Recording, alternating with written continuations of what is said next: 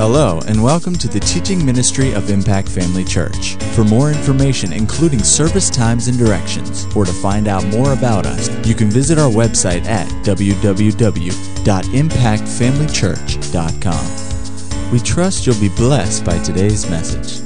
Hallelujah. Turn with me this morning to the book of Joshua and turn to the 24th chapter. Hallelujah. Joshua 24. Glory to God. Thank you, Father. Hallelujah. Glory, glory, glory. God is so good. Amen. Hallelujah. Have you found Joshua 24? What I'm going to preach on this morning is really some comments that I've made in our Wednesday night session. On Wednesday nights, I've been teaching a class or a series on parenting from a Christian perspective. And I've taken more time than I really originally planned to spend on the subject of faith as it comes to parenting. And since this is Father's Day, I just felt that led of the Lord that it'd be good to minister some of this morning. Now, you know, a lot of times on Wednesday nights, I'll minister things and I'll think, boy, it's too bad there aren't more people here. And a lot of times our workers, we have a lot of workers, a lot of adults that are out on Wednesday night in different classrooms with children and youth doing different things. And I think, boy, I wish they could hear this. I trust you workers when you have the availability of getting the download or the CDs. I trust you're doing that when you miss the services. And all of you, when you think that we have 3 services a week that are, teaching and ministry services, if you only come on Sunday morning, you're missing 2/3 of what the Lord has for you. Amen. The Spirit of God gives the pastor something that the church needs. And if you're not here to get it, then you miss out on a lot of it. So we make it available if you have to miss, that you can download it to your computer, or you can order the CD and pick it up the next service. We make that available to you, and we trust that you take advantage of that when you can. And when you need it. But it's more important to be here. Amen. Because there are just some things that you'll pick up being in the service, just in praise and worship. Your heart is prepared in such a way that the Spirit of God's able to minister to you. And so we encourage you to be here. But anyway, today I want to talk about faith as it pertains to our families. And in Joshua 24, this is a very familiar passage. And yet I want to bring it out a little bit differently today than maybe we've done in the past. When Joshua was talking to the children of Israel after they had crossed the Jordan River, taken possession of the land of Canaan, it says in verse 15, "And if it seems evil to you to serve the Lord, choose for yourselves this day whom you will serve. Whether the gods which your fathers served, which are on the other side of the river." Now remember, their fathers had all died during the 40 years in the wilderness.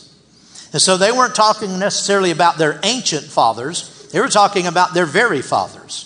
Just the previous generation that had died off. And why did they die off? Because of unbelief.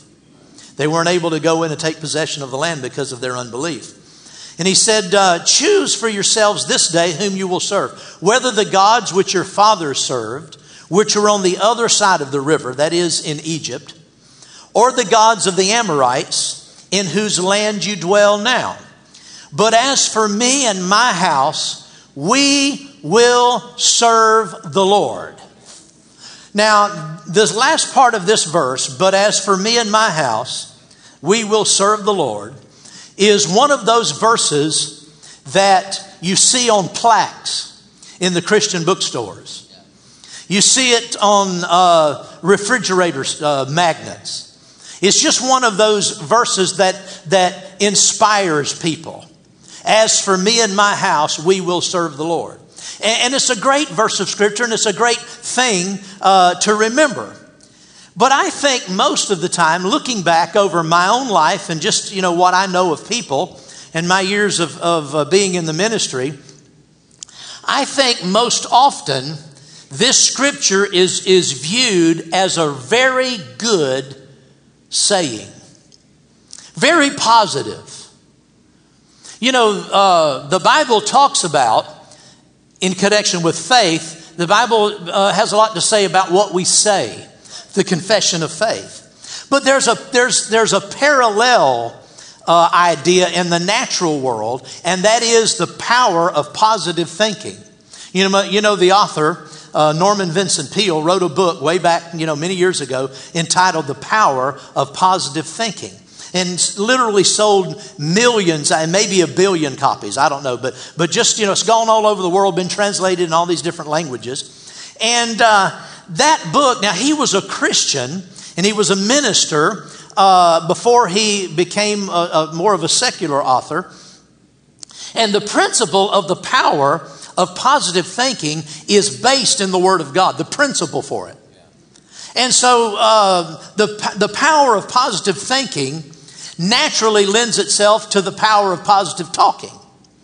And thinking positively is good. Studies have shown that people who are positive in their outlook tend to do better, to be happier, to produce more, and just to have a more fulfilled life all the way around, saved or unsaved, just by being positive. Negativity is a very destructive influence in a person's life. Someone that's always down and always negative, always talking negative talk, always looking on the dark side and the bad side and the downside and the dull side of life, they tend to experience more of all of that. Well, there is a natural power and result that sort of mirrors the spiritual. And so there is a natural power in positive thinking and positive talking. But when you come over into the subject of faith, there's the truth of the confession of faith. The confession of faith is not just merely positive talking. Because of the power of God's Word. See, our faith is grounded in the Word of God. And when we believe it in our heart and say it with our mouth and talk in a way that is in harmony with the Word of God, which would be positive. God's very positive. Our future is very positive. Our blessings are very positive. Who we are and what we have is very positive. But the power doesn't lie in the positiveness of it. The power lies in the fact that it's of God, that God said it. And see, when I take my words and conform my words to what God said, it's God's word that gives my word great, not just natural power, but supernatural power. But I think when most people read this verse, and many times when fathers, Christian fathers, they'll read this and they'll say that, very positively. As for me and my house, we will serve the Lord. But I want you to notice that this was not a statement just of positive statement on behalf of Joshua. This wasn't, his words were more than just hopeful. His words were more than just positive.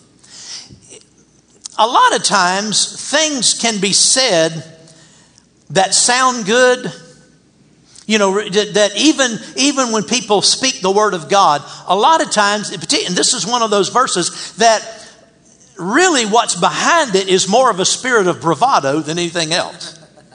As for me and my house, we will serve the Lord.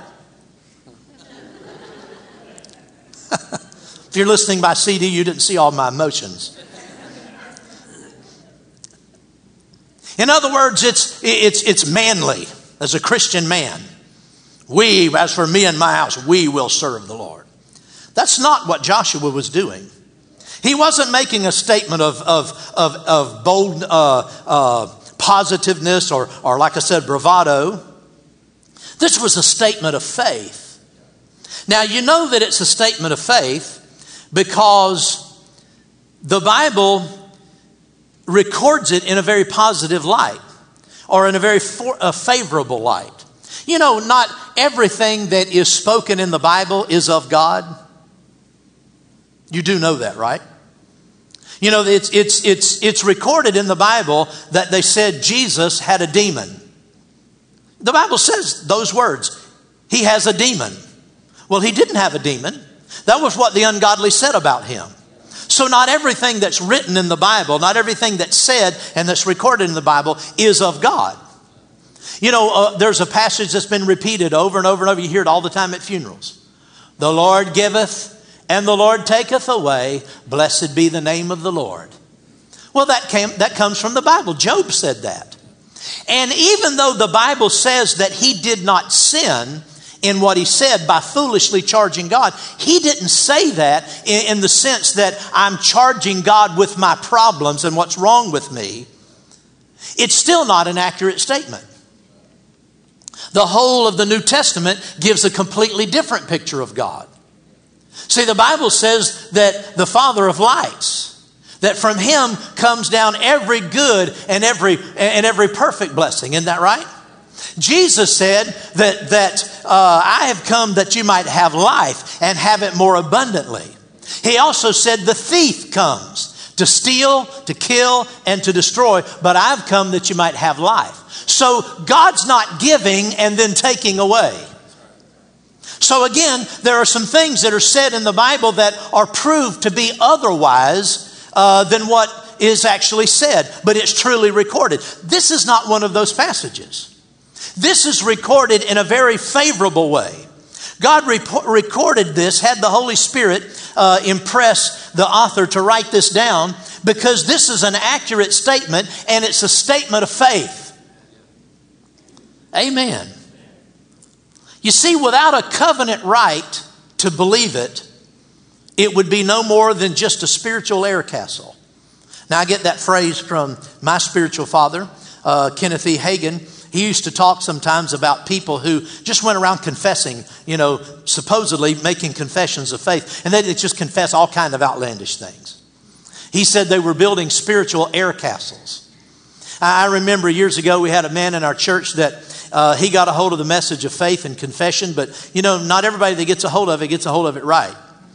And so he began to confess that he was going to win the Reader's Digest sweepstakes. Remember that? That was back, we didn't have a lottery back then in the state. And so, that's where everybody pinned their hopes, if they were given and that sort of thing. And so he just began to tell everybody, I'm going to win the Reader's Digest sweepstakes, $1 million.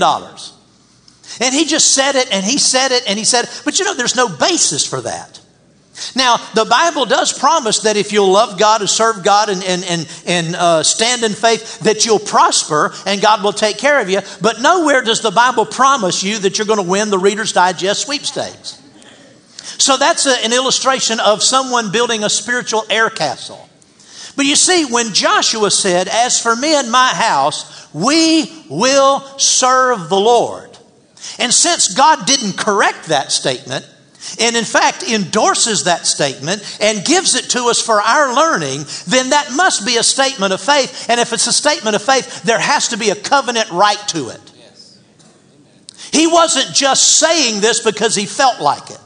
He wasn't just saying this because he liked the sound of it and that he hoped that if he said it enough it would come true.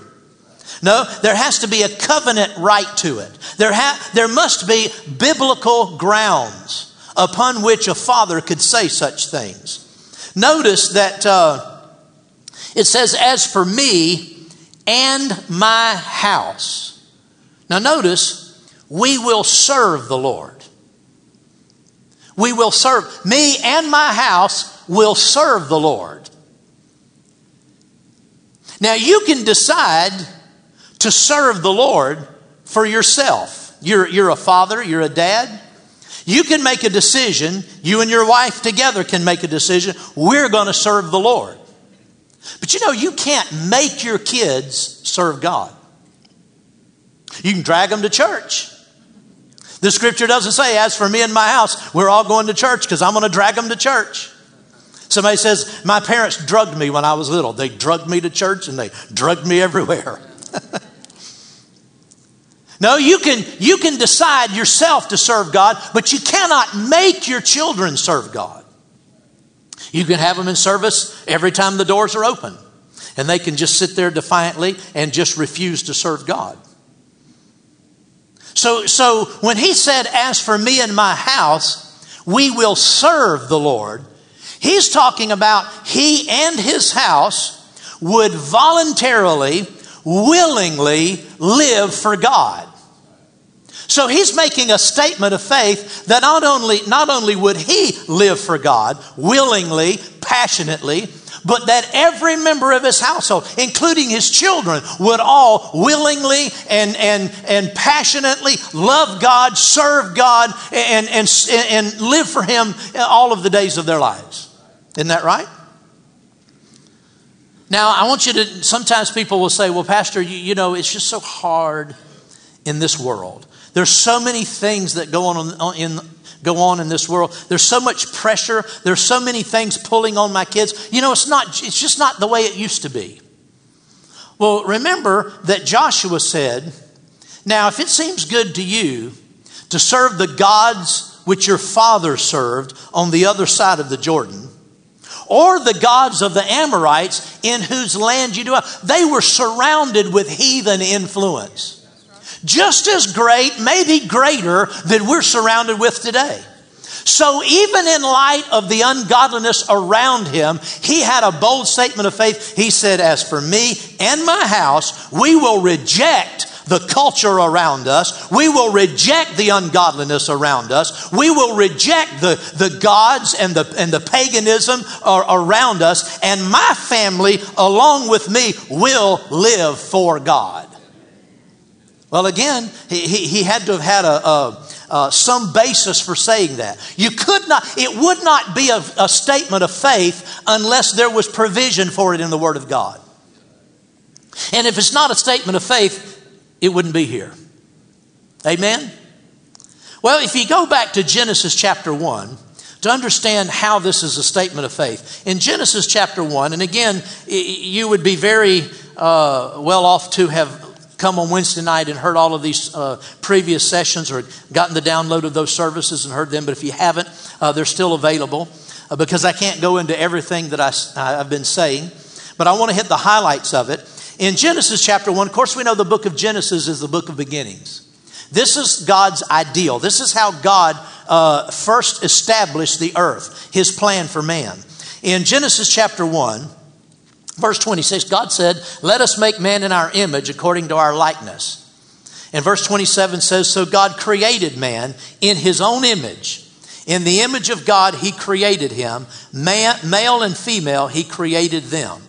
And God blessed them, and God said to them, be fruitful and multiply, fill the earth, subdue it, have dominion over the fish of the sea, over the birds of the air, and over everything that lives and moves upon the earth. God said, I'm going to make man in my image and after my likeness. And he did. He gave to mankind the very holy privilege of procreation, giving man the ability to bring the rest of the family of God into being. And husbands and wives were empowered with such a wonderful capacity that we could, in the beginning, that mankind could beget more of God's children. And we were to bring them into this world. We were to produce them after our likeness and image, which was God's likeness and image. But of course, you know what happened in the Garden of Eden. Sin came in and marred God's plan, spoiled God's plan. And it says over in chapter 5, turn over there real quick. This is the book, verse 1, chapter 5. This is the book of the genealogy of Adam. In the day that God created man, he made him in the likeness of God. He created them male and female and blessed them and called them mankind in the day they were created. And Adam lived 130 years and begot a son in his own likeness after his image and named him Seth. Well, if you know the Bible story, you know this was the third son that Adam had.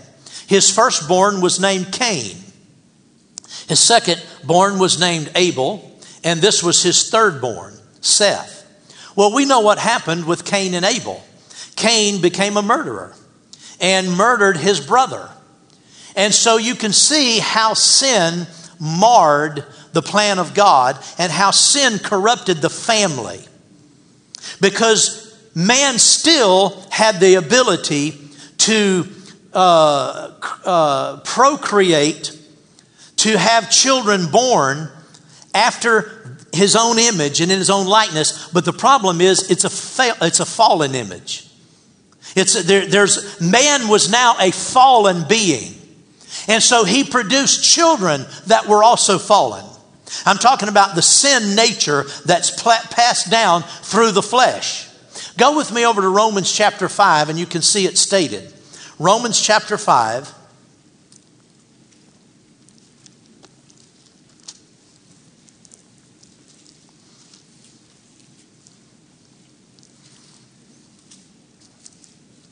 Look at verse number 12. Romans 5:12. Therefore, just as through one man sin entered the world. Now that one man was Adam. Just as through one man, Adam, sin entered the world, and death, that spiritual death, through sin, and thus death spread to all men because all sinned. For until the law, sin was in the world, but sin is not imputed when there is no law. Nevertheless, death reigned from Adam to Moses, even over those who had not sinned according to the likeness of the transgression of Adam, who is a type of him who was to come. It says here that sin entered the world through Adam, and then spiritual death because of that sin, and sin and spiritual death passed down to all men. So the family, as God intended it, was rearranged.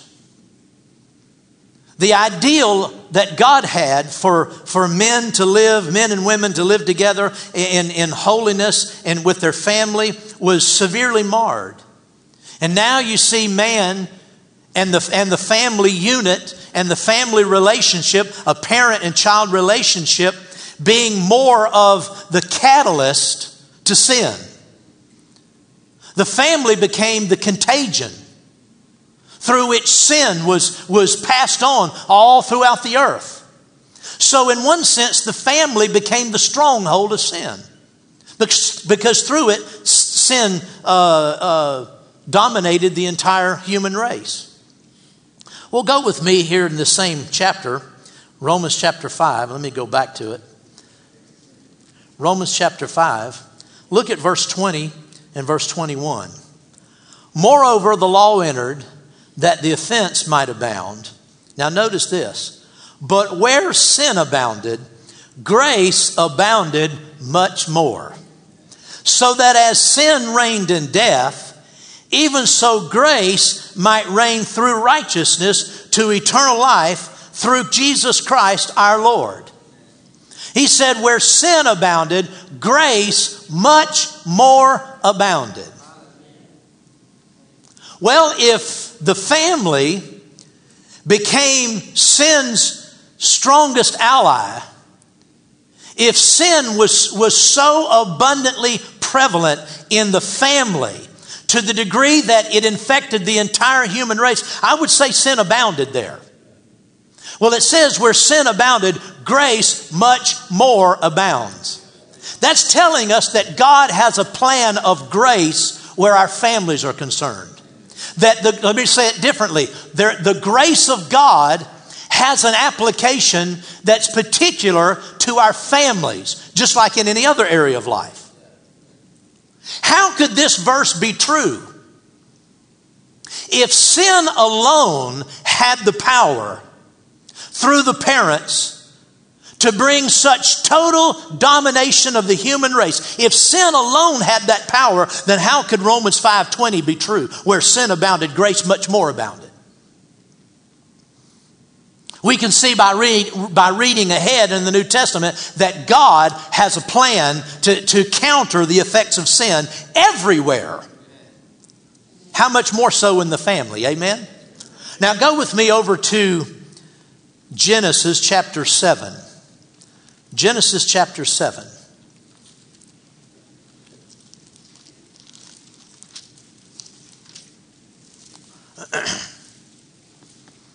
Hallelujah.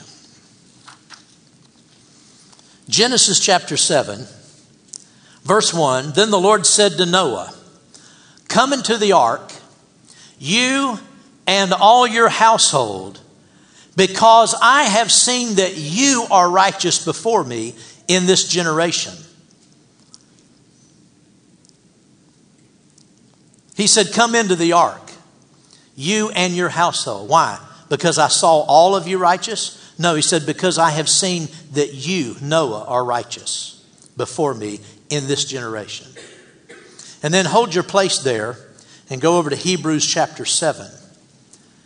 Hebrews 11, verse 7. Hebrews 11, verse number 7. By faith, Noah, being divinely warned of things not yet seen, moved with godly fear, prepared an ark for the saving of his household, by which he condemned the world and became heir of the righteousness which is according to faith. Notice he prepared an ark for the saving of his household. You see, Noah's deliverance back in Genesis chapter 7, the deliverance that God granted to Noah and his family, was really available to anybody on the earth. If they had believed Noah's predictions, they could have come into the ark with him. The deliverance that God gave Noah was God's first great act of grace toward a lost world. The very first great act. Now, the first act of grace is when God killed those animals and clothed Adam and Eve with the skins of those animals. That was a type of our redemption in the shed blood of the Lord Jesus Christ. But that was just to Adam and Eve. We don't see that repeated again. But on a massive scale, this was God's first great act of redeeming grace on behalf of a sinful world. So it was revealed at this time in Genesis chapter 7 that the family was to be a means of grace. You see, God regards the family as a unit, and its father as the head and representative of that family. Now, that's in an ideal situation. We have fathers and mothers, children growing up in a home where both parents are present. I know very often that's not the case today. And you may be here today and you say, well, I'm a single parent. Well, if you're a mom, you're a single parent, God will grace you with the same ability that he graced the father of those children. You can step into that role. God expects you to step into it. But you see, family had been sin's mightiest ally. And so this unit, the family unit, was now to be rescued from the dominion of sin and brought into the covenant of grace. Every parent should understand this. And it doesn't matter how old your children are. If they're little children, or you might say, well my kids are 50 years old and they're not living right. What I have to say today applies to every parent. There's no time expiration on the promises of God. Let every believing parent understand this. The parent who is righteous in God's sight is dealt with not only as an individual, but also in his relationship as a parent. When God blesses, he loves to bless abundantly. It overflows to his entire household. Now you can see this in the New Testament. Turn with me to 1 Corinthians chapter 7. 1 Corinthians chapter 7.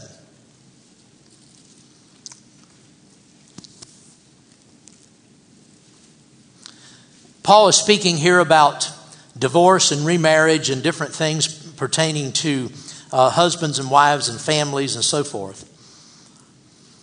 Verse 14 says, for the unbelieving husband is sanctified by the believing wife. The unbelieving wife is sanctified by the believing husband. So he's saying if either husband or wife are Christians, that the spouse is sanctified. Now, not in the sense that they're right with God. The word sanctified simply means set apart.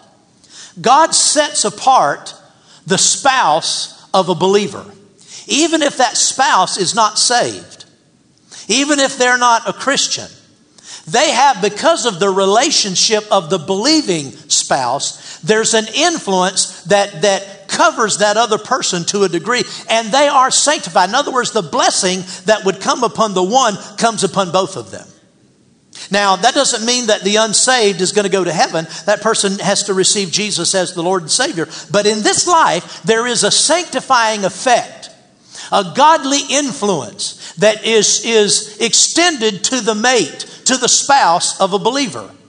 Otherwise, your faith as a family and what you're believing for as an individual, so much of that has to do with your spouse and your children, your family situation. And you would be so hindered if that was not the case. But it is the case that God sees you as a unit, and the blessings that belong to you will overflow to a degree to your family.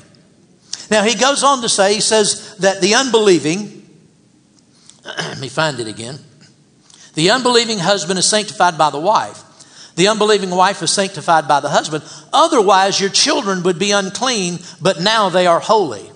Now, again, in a ceremonial sense, in a sense of the covenant, what he's saying is the children come under special consideration because you're married, even though you're married to an unbeliever, because God sets that person apart in the marriage relationship, your children then are accepted. Otherwise, they would be really considered illegitimate.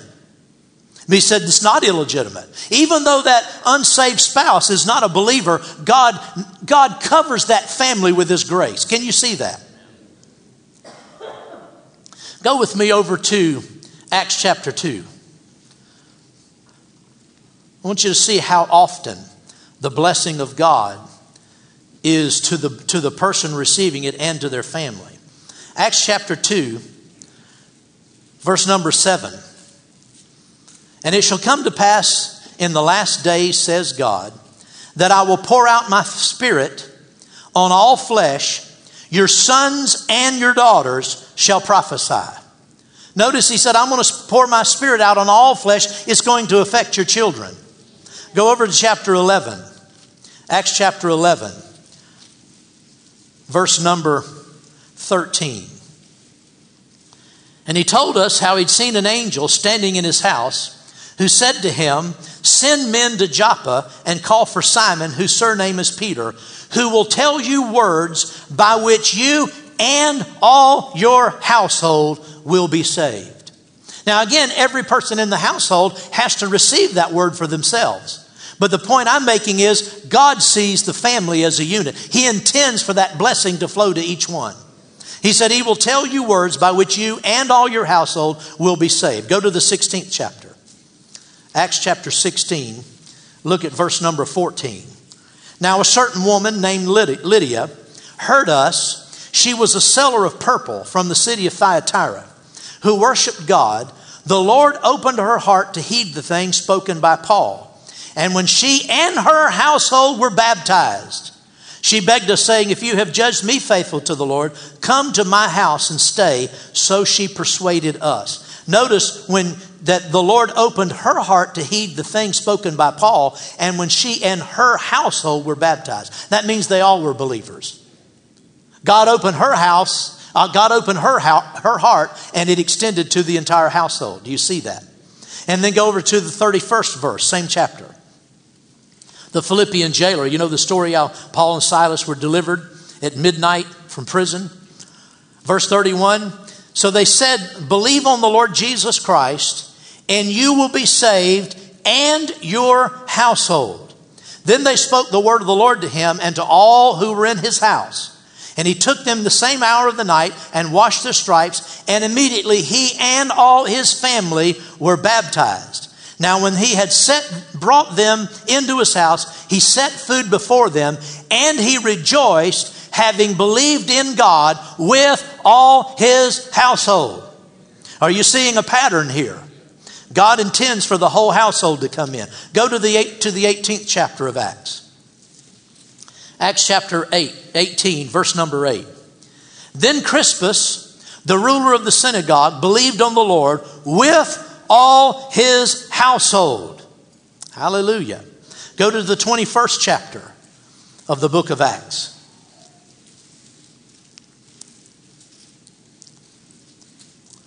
Acts 21, Numbers 8 and 9.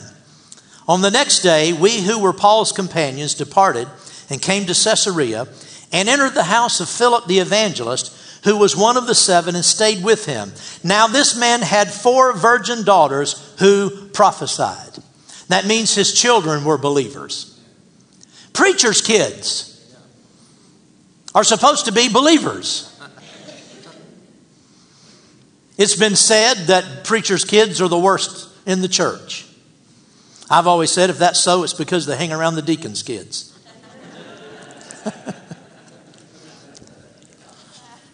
I was one of the deacons' kids, and I know it was true in our case. Preachers' kids, obviously believers, filled with the Holy Spirit, prophesying. Amen? You see, the ark, going back to Noah's day, the ark in which the parent is to be saved is meant for his children too. It's for the children as much as for the parent. And it's for the parent's sake that it's for the children.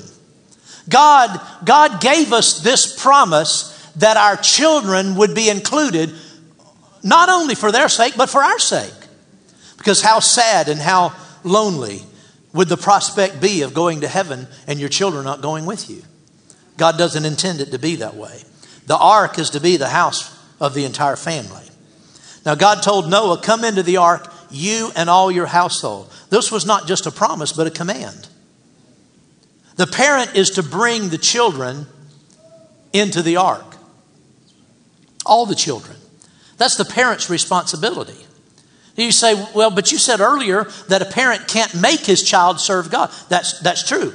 In the sense of dragging your children to church, making them sit in church, and just, as a natural thing, I'm going to make you be a Christian. You can't do it.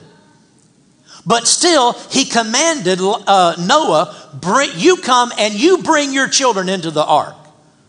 So there must be a provision in God's word that gives us the assurance that not by outward natural commands and coercion, but through a spiritual power of faith, we can command our family to come in. Amen? Now, over in the New Testament, go with me over to 1 Timothy chapter 3. 1 Timothy chapter 3.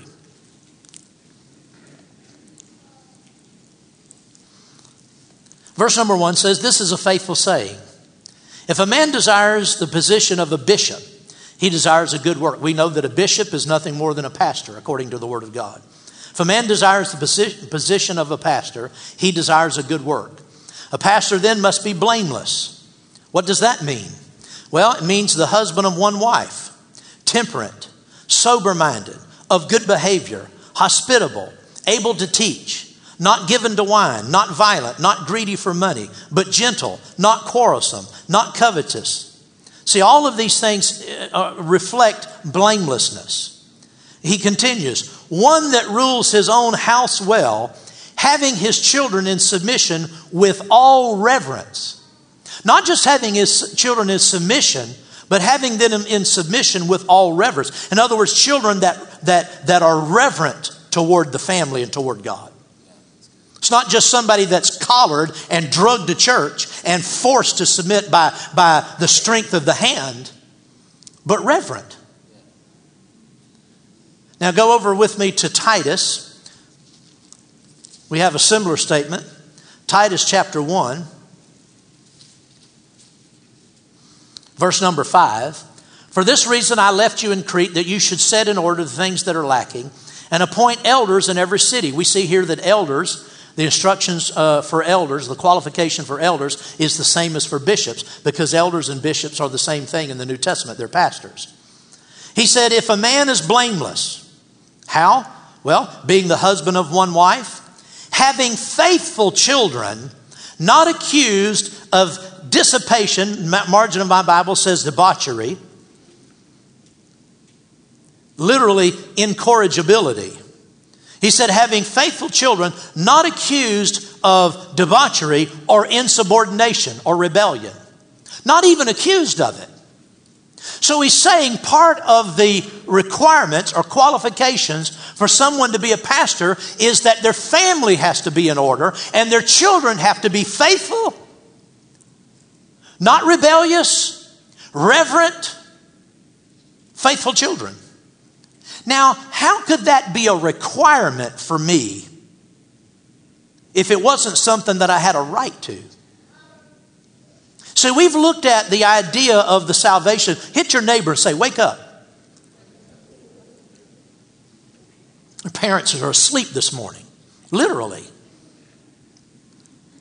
How could it be required of me as a pastor? How could I, let me say it differently. How could I be disqualified as a pastor because my children weren't serving God unless I had some covenant right to believe and be assured that my children would be right? In other words, most people think that it's not much more than a chance, sort of a crapshoot, you know. Sometimes they turn out good, sometimes they don't. You do your best, but you never can tell. Well, if that's the case, then he couldn't require that of me. Isn't that right? No, the Bible gives us the covenant right for this. Amen. By faith, Noah, it says in Hebrews 11, by faith, Noah saved his household. You need to be assured that God means for your children to be there with you, parents. It's God's will. Confidently trust God for the salvation of every child. Raise and train up your children in this confidence. Then they will grow up with that confidence too. There is room in the ark for all of your children. Amen. God expects you to bring them in. Not hope and pray for their salvation, but rest in bold, confident faith that it cannot be otherwise. We raised our children this way. Our children are not believers today because we did everything right as parents, because we didn't. Our children are believers today because we believed God. We received God's word when we were young, and we had one child already. We got back in the fellowship with the Lord, and one of the first things that registered on our heart was that we could believe God and our children would grow up to serve God. And we believed that. We never entertained a thought. All of those years, we still don't entertain the thought that our children or our descendants, our grandchildren, will not live for God. We don't entertain such a thought. We have the Word of God for it. Raise your children in the victory that living in the ark affords. The blessing of God will be the greatest teacher your children will ever know.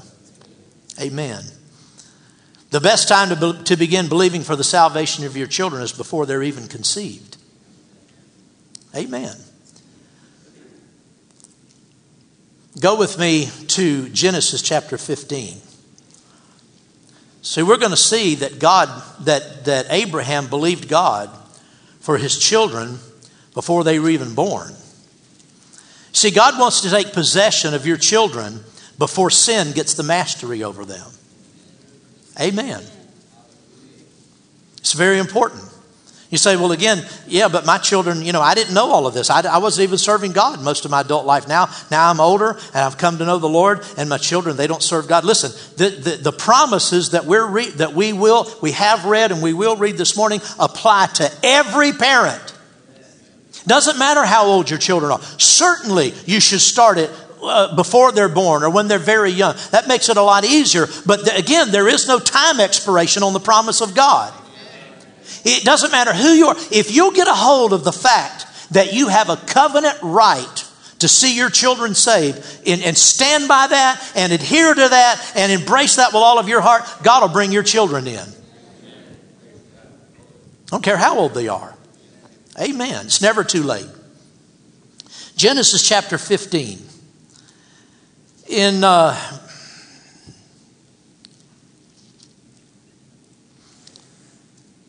After these things, the word of the Lord came to Abram in a vision, saying, do not be afraid, Abram, for I am your shield, your exceedingly great reward.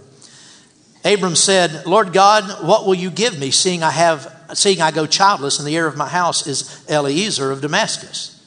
Then Abraham said, look, you have given me no offspring. Indeed, one born in my house is my heir. And behold, the word of the Lord came to him, saying, this one shall not be your heir, but one who shall come from your own body shall be your heir. Then he brought him outside and said, look now toward the heavens and count the stars, if you are able to number them. And he said to him, so shall your descendants be. Now, verse 6, and he believed in the Lord, and he accounted it unto him for righteousness.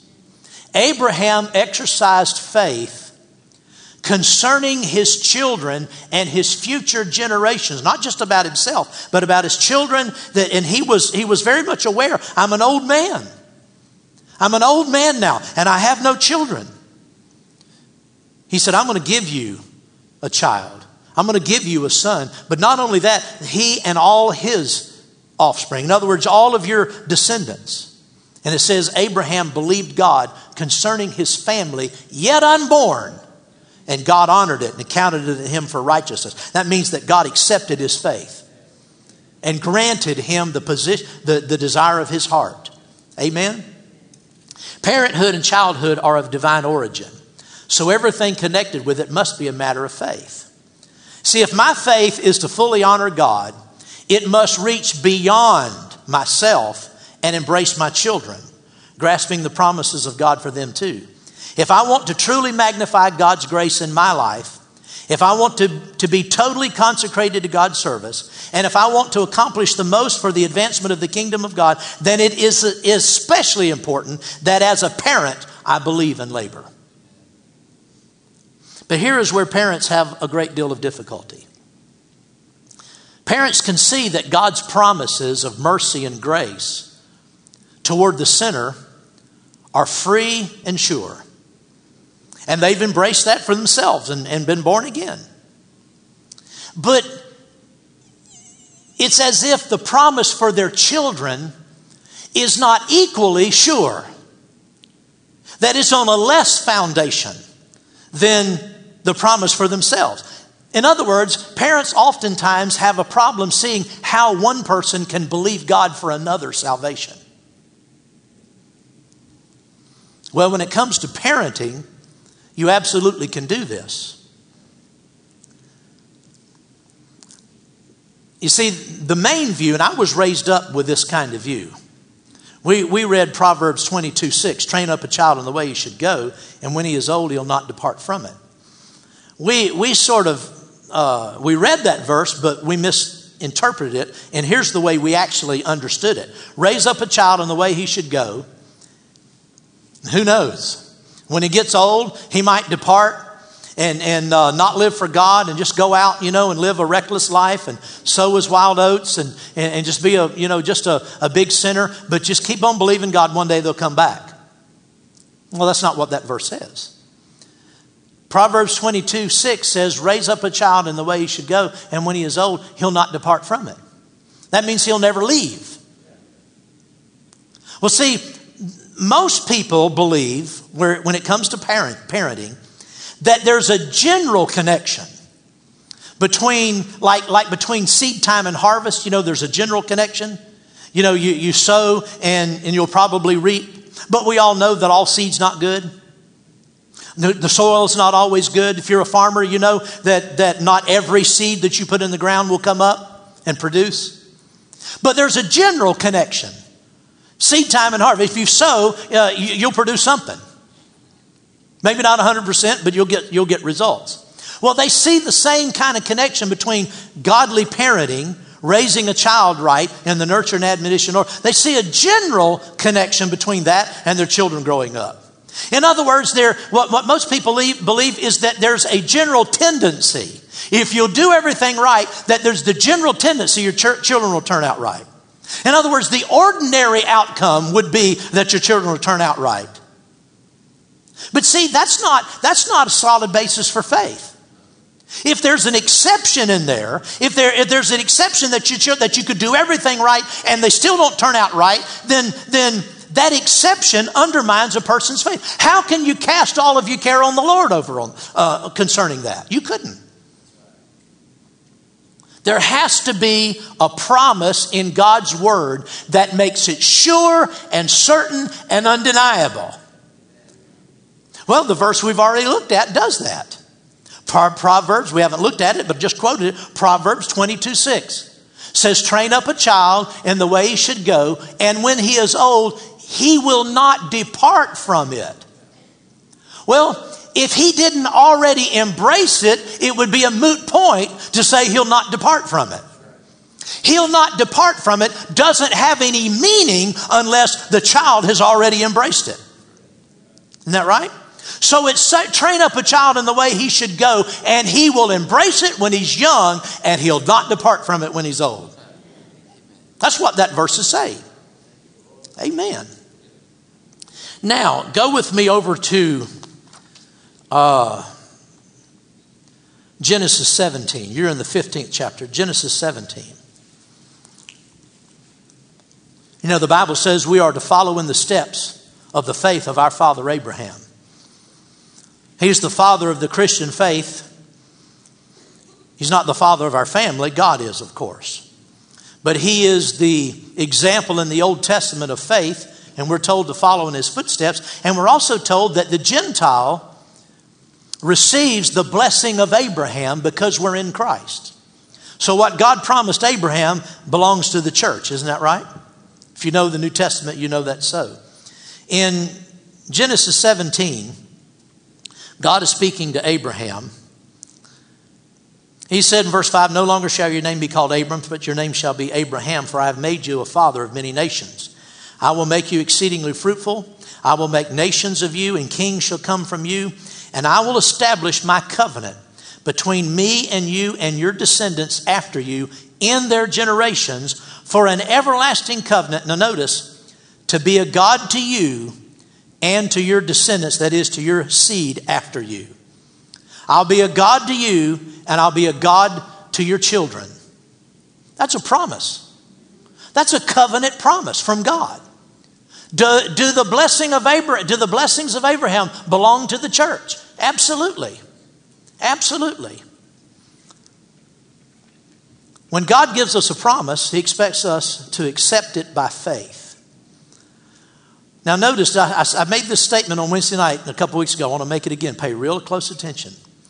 God's promise to Abraham concerning Isaac, because Isaac was among his descendants, God's promise to Abraham concerning Isaac was not conditional on Isaac's believing.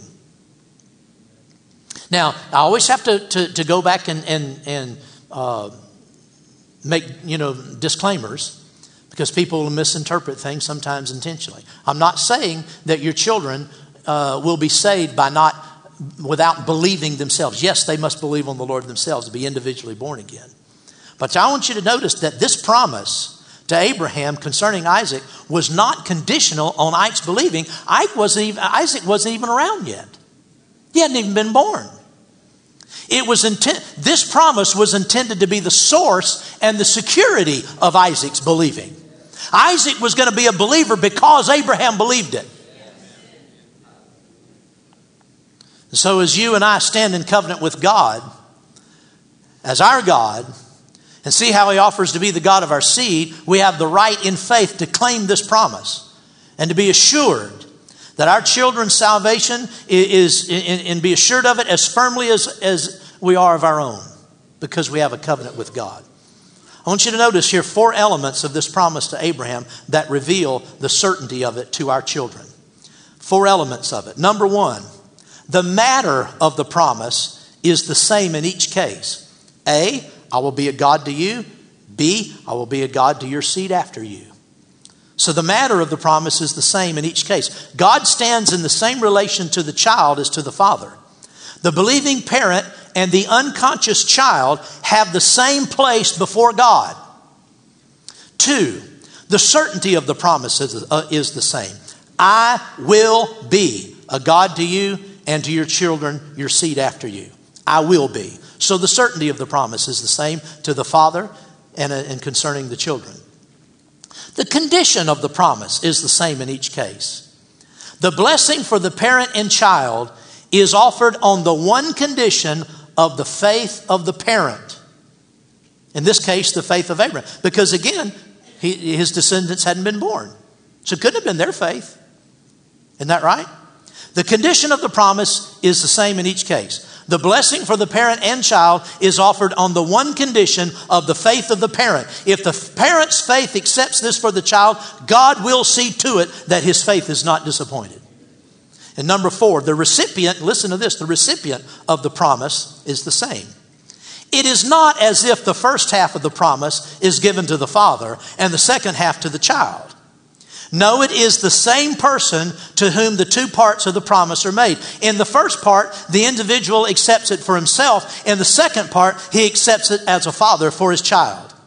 The granting of the blessing is not held in suspension to wait for the child's faith, but is given to the father's faith in the assurance that the child's faith will follow. Hallelujah. With Abraham, as with each believing parent today, the same faith accepts the personal and parental blessing. The blessing is in either case equally sure if faith equally holds it fast. We should all follow in the steps of our father Abraham concerning our children. It's important, folks. And I'll give you one. I know we're a little late, but we're not coming back tonight, so I'm going to take a little extra time. Go with me to Exodus chapter 12. Now, I go into more detail on all of this on Wednesday nights. And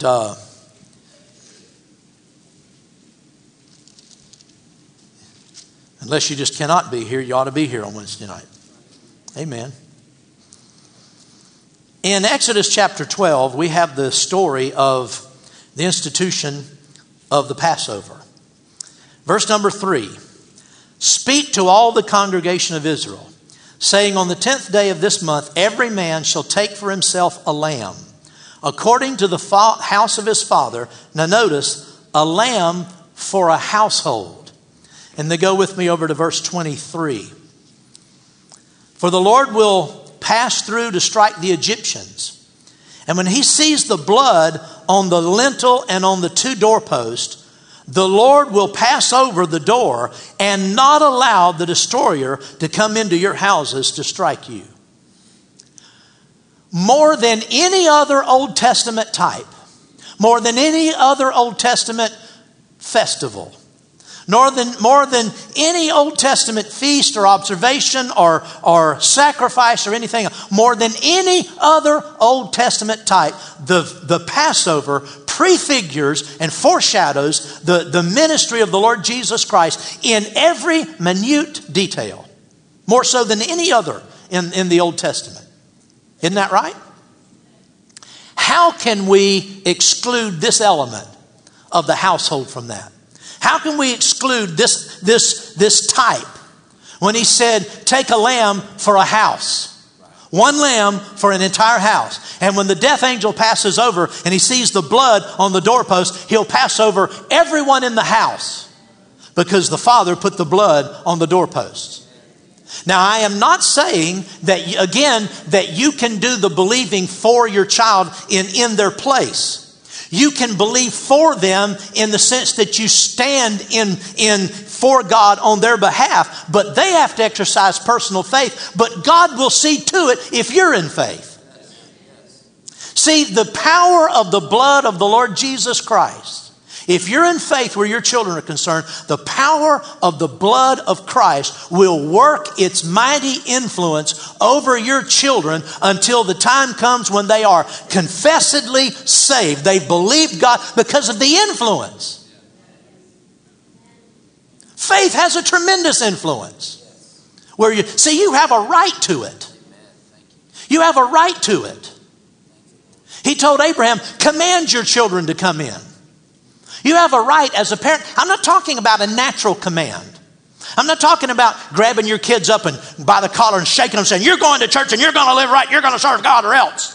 That's not what I'm saying. I'm talking about a spiritual command. You have the spiritual authority as a parent to command that in the spirit realm where your children are concerned. And to stand in faith, and the blood of Christ as applied to your life will be applied to their life until the day comes when, by that godly influence of everything working together in the home, raising them up, training them in the nurture, and the fear and the nurture of the Lord, when all of that comes together, your children at the very earliest age will embrace the Lord Jesus Christ willingly, gladly of their own heart because of your faith. Belongs to every parent. I want to close by saying this. I know that a lot of young parents deal with this fear. You might rebuke it when it comes up, but you deal with it. The devil will often tell you, you might do something wrong where your children are concerned. Something you do, something the way you behave in your years, the devil will tell you this when your child is small. You got to be real careful. Because, I don't want to do anything that might turn my kids away from God. I'm afraid there's something I might do because I'm not perfect. There's I just hope I don't, God help me to never do anything to turn my kids away from God. That fear is unfounded. Because the Bible says, by grace are you saved through faith. And that not of yourselves, it is the gift of God. Not of works, lest any man should boast. Isn't that true concerning your salvation? Your salvation doesn't depend on you being perfect. If it did, all of us would be sunk. Our salvation is dependent on our faith in God. Now, our faith in God leads us to live right and do right. And if a person is a Christian and he doesn't live right, it will hinder the grace of God in his life.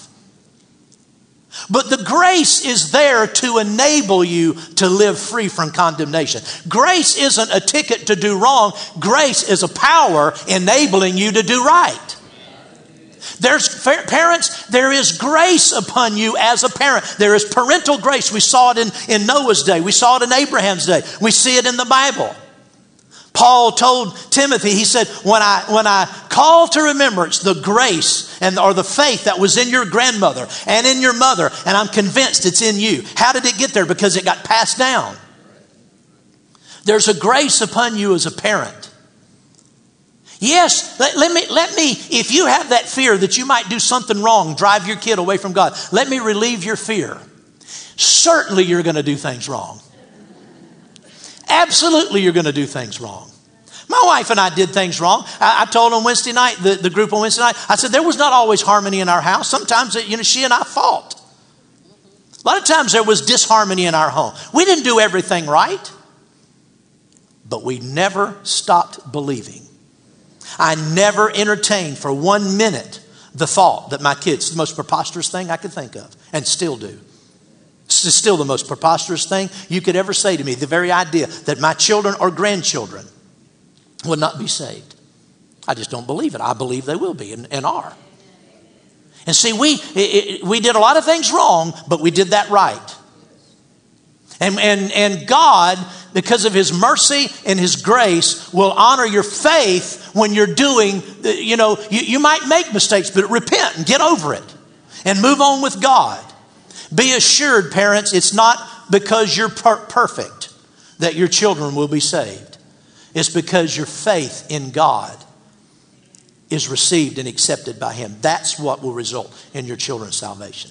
Glory to God. Like I said, young or old, your children may be grown.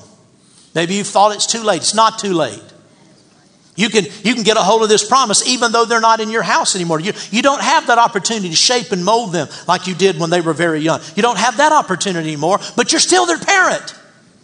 And the covenant still belongs to you. Lay hold of that for your children. Don't let it go. Hallelujah.